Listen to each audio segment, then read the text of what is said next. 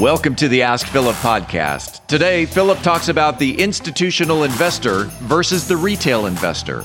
Philip Washington Jr. is a registered investment advisor. Information presented is for educational purposes only and does not intend to make an offer or solicitation for the sale or purchase of any specific securities, investments, or investment strategies. Investments involve risk and, unless otherwise stated, are not guaranteed. Be sure to first consult with a qualified financial advisor and/or tax professional before implementing any strategy discussed herein. Past performance is not indicative of future performance. And now, here's Philip. All right, it is July 2nd. We're about to head into the July 4th weekend. I'm pretty sure everybody is probably going to be not working afternoon today and getting the party started early. Side note, I feel like after COVID, I've had multiple clients and people in my life talk to me about no longer being excited about like work. I mean, nobody was ever excited about work before, but folks are just tired. Like people are like, Philip, I don't want to wait to like live my life and retire at 65. That's too far away. I'm ready to like enjoy life now. And I'm talking like this has been not just these people who probably, some of them don't even listen to my podcast. And this is just, so they were not saying it because I've been saying it. They just have been like, I'm just tired of work. Like, I don't want to do this forever. So I don't know what COVID is. I think we're going to look back. I think I've said this before. You have like the ways that we as humans break up time periods. We have like BC, we have AD, and now we're going to have like AC after COVID because COVID just changed everything. But let's get into the topic today, right? So, but before I go, let me clarify something too, because I've done so many seminars, podcast episodes. I don't remember where I said it, but it was at some point I was explaining that I believe Bitcoin will be the best performing asset class over the next 5 years. And so a friend of mine was like, yeah, so you don't think there's anything that's going to beat Bitcoin? And so I wanted to clarify it because if he misunderstood, I need to clarify it. There are individual stocks that beat Bitcoin over the last 5 years. And I believe there's going to be absolutely individual stocks and maybe even some small commodities that will likely, that have a strong probability of beating Bitcoin over the next 5 years. And so when I say asset class, like I'm talking like an asset class is a whole asset class. So it is commodities as a whole, stocks as a whole, cash as a whole.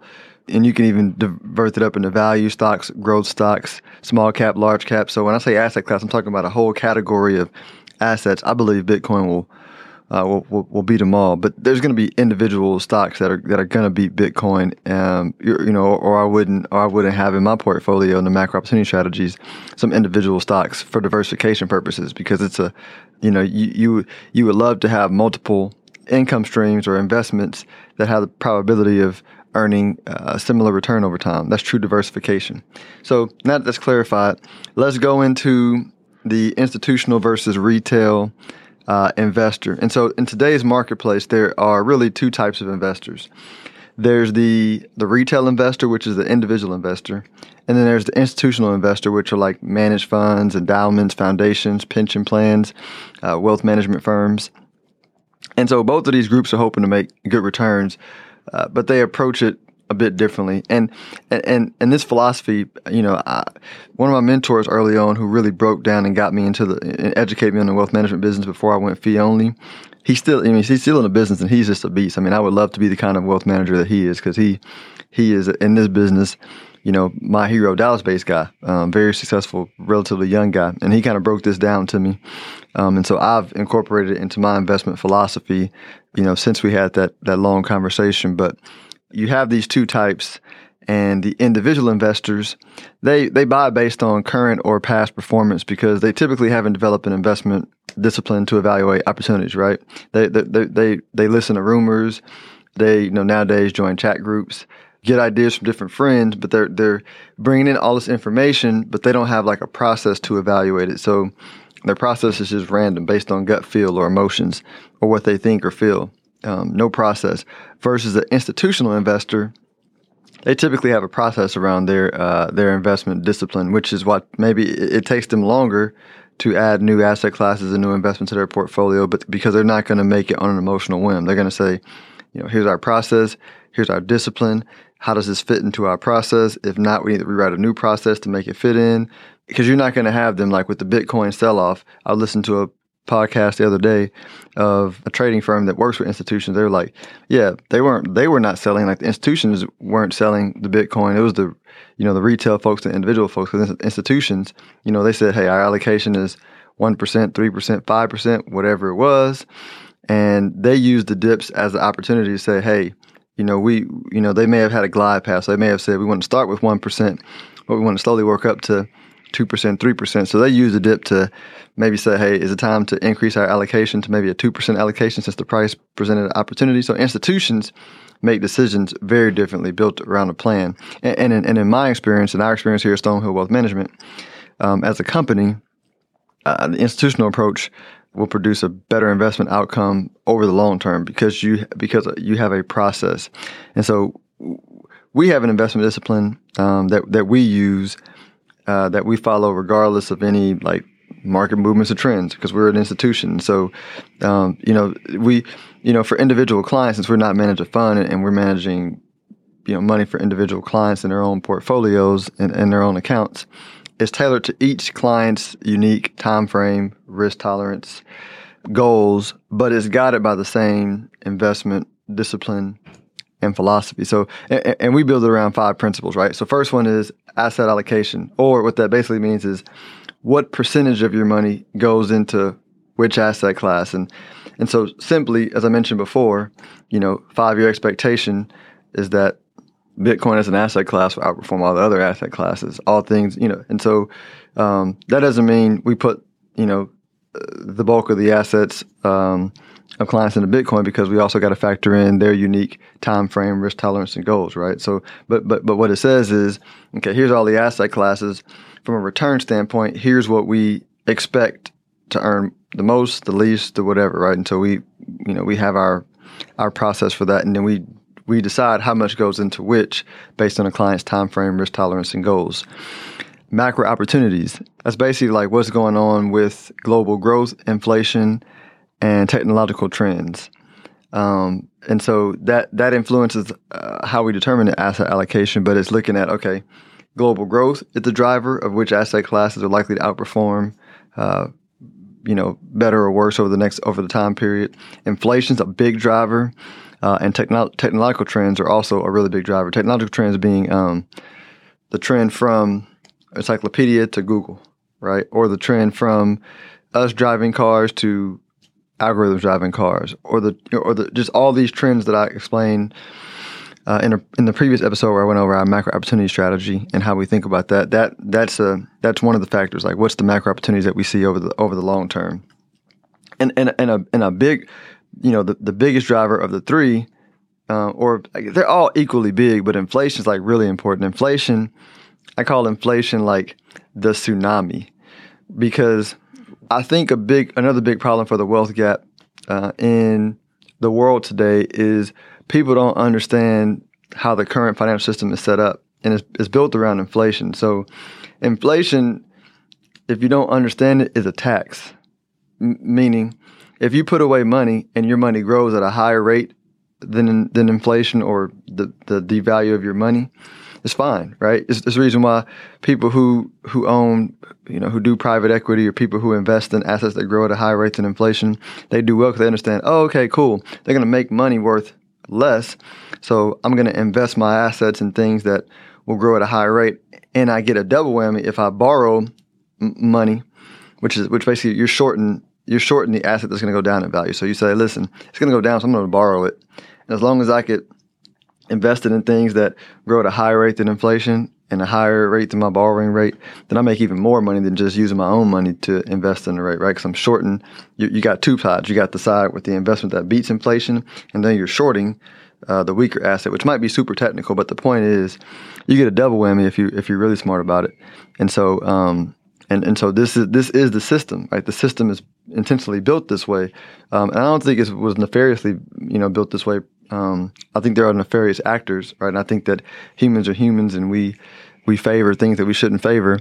But I think this is the way the system is built, and so part of it is education around how it works. And I'm saying this because people will say, "Well, hey, for my portfolio, I want to keep a lot of money in cash and bonds because I'm conservative." I'm like, system is going to eat your stuff for lunch. You're gonna get overridden by that tsunami. That's a big part of understanding the macro opportunities in your portfolio. Third is diversification. So diversification basically is you're not going to make a killing in the short term, but you won't get killed either. And so just not being too greedy. Fourth one is rebalancing periodically. So I don't believe in just buying and holding, but we buy and rebalance systematically based on the macro opportunities, time, and asset allocation goals for the client. It's a process. And the fifth point is manage investment costs. So if you look at all the research I've done over the years at how to pick funds for the portfolio, if you're including funds into your portfolio, you can look at manager experience, you can look at manager tenure, you can look at how they select stocks, you can look at value versus growth, you can look at all these things. And it basically boils down to the only predictor for the factor that you can look at that's going to help you predict the higher performing fund over time in whatever category you're looking at is going to be cost, right? Consistently, the lowest cost funds in the category are the top performers in the top quartile. And so for me, I'm like, cool, if we get the asset allocation right, so we know we want to own U.S. large cap stocks over a period of time. We know we want to favor that.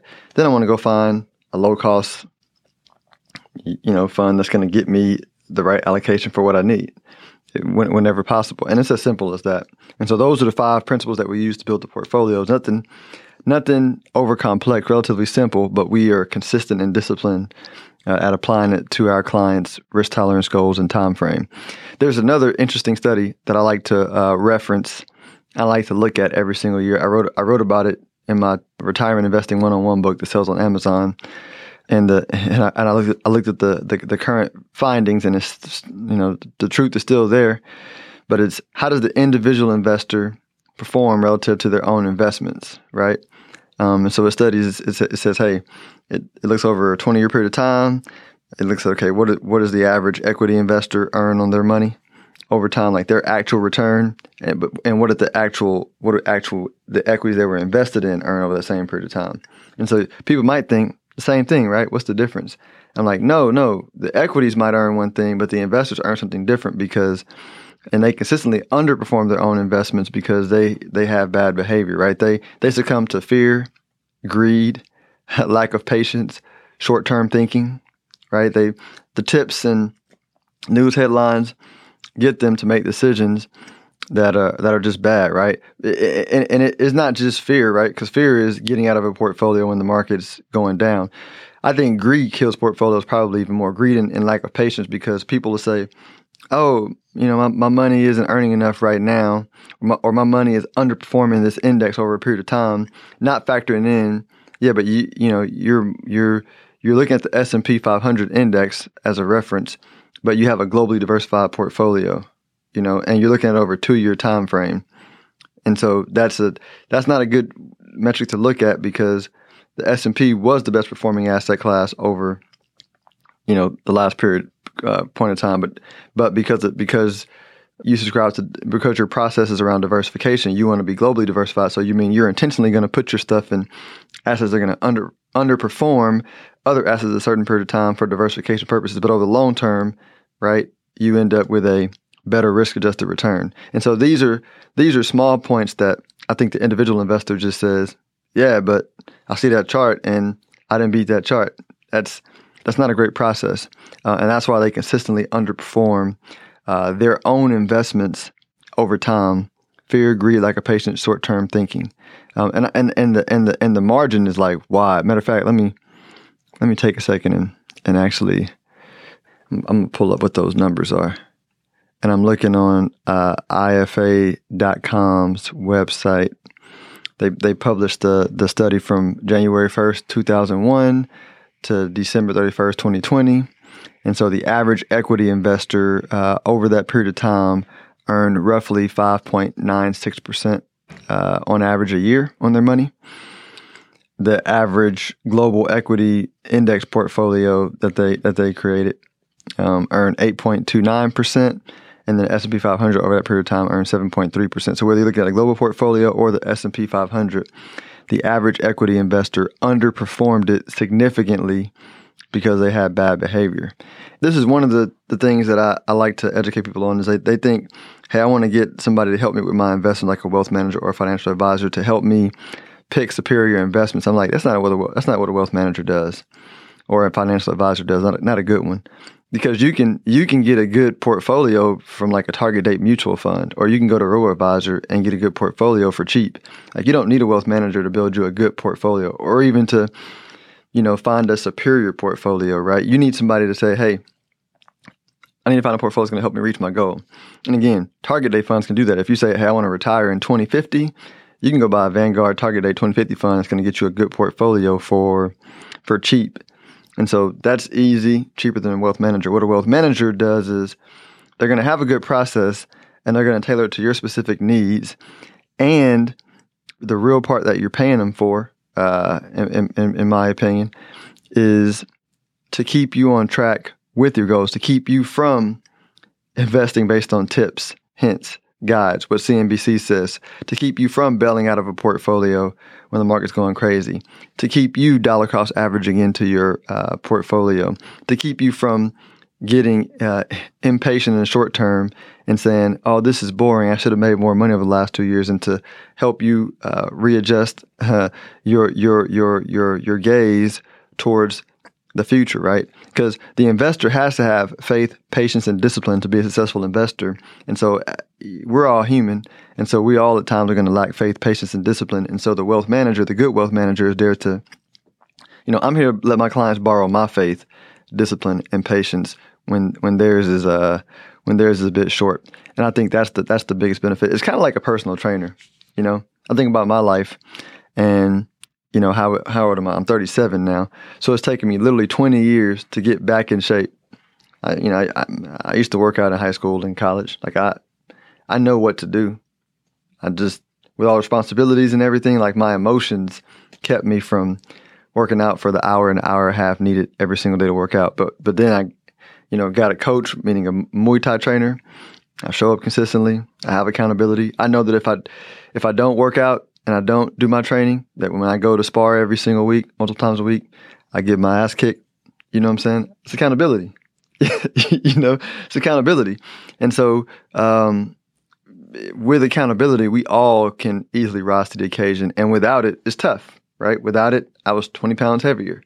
Same with investing. Like, without it, investors underperform their own investments. You don't have to beat the market average. The problem is the investor doesn't even get the market average because they're underperforming because they don't have a process. They don't have accountability.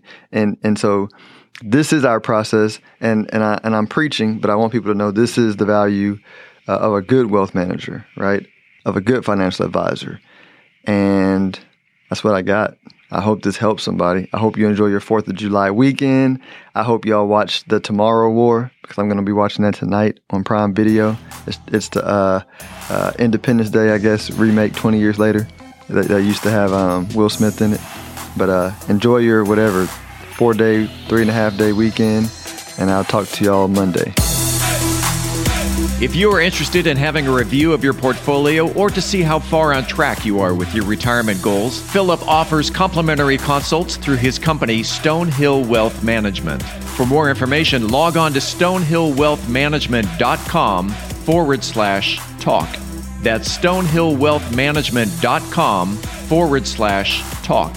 Philip Washington Jr. is a registered investment advisor. Information presented is for educational purposes only and does not intend to make an offer or solicitation for the sale or purchase of any specific securities, investments, or investment strategies. Investments involve risk and, unless otherwise stated, are not guaranteed. Be sure to first consult with a qualified financial advisor and/or tax professional before implementing any strategy discussed herein. Past performance is not indicative of future performance.